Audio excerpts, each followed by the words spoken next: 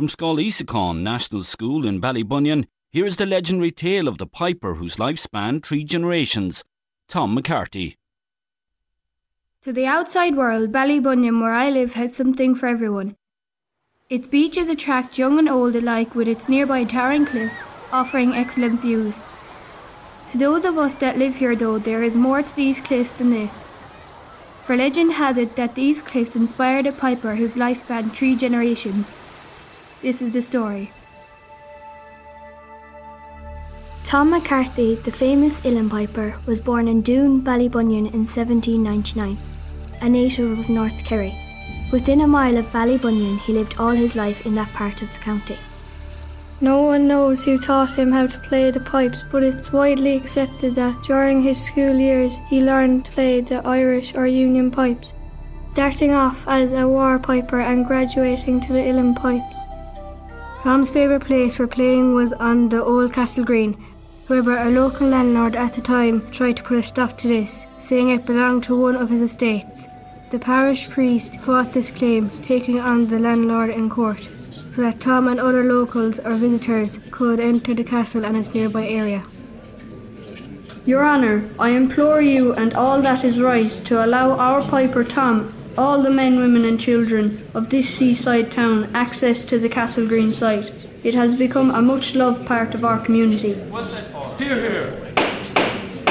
I've heard enough, and with clear conscience I rule that from today the Castle Green and its boundaries will have no future restrictions and are free for one and all to enjoy.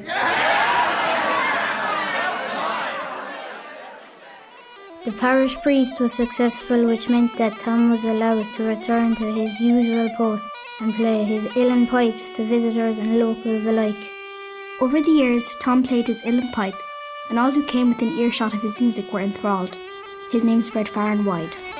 It's said that Tom would wander the cliffs of Doon listening to the sounds of wildlife around him, and on the following day, having gained inspiration from the native wildlife, Tom would imitate these sounds on his pipes. After a short illness brought on by a common cold, Tom passed away on the 3rd of August 1904, at the age of 105. Shortly after Tom died, his pipes were sold to a man named O'Sullivan from Ballyhaig, and he brought the pipes from Ballybunion back to his own home. According to the legend, that night the pipes played on their own, and this frightened O'Sullivan so much that he bundled the pipes into a bag and brought them back immediately, saying that he would not have them in his house for any money. They're cursed, I tell you, cursed! Take them, here, take them now.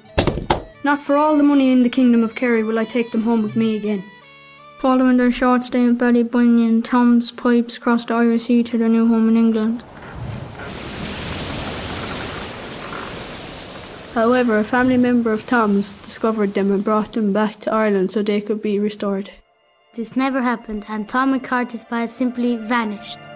Some people believe that Tom McCarthy himself had come back to the land of living to retrieve his beloved pipes. Today we remember Tom and his legacy as we hold a local festival each year carrying on the fine tradition of piping in the town of Ballybunion. I hope you enjoyed this tale, and next time you wander the cliffs of Doon, keep an ear out for a whistling tune, as it might not be the sounds of nature you hear, but the pipes of Tom McCarthy, the piper whose life spanned 3 generations. This documentary was produced by Connie Broderick and Joe McGill. It was funded by the Broadcasting Authority of Ireland with the television licence fee.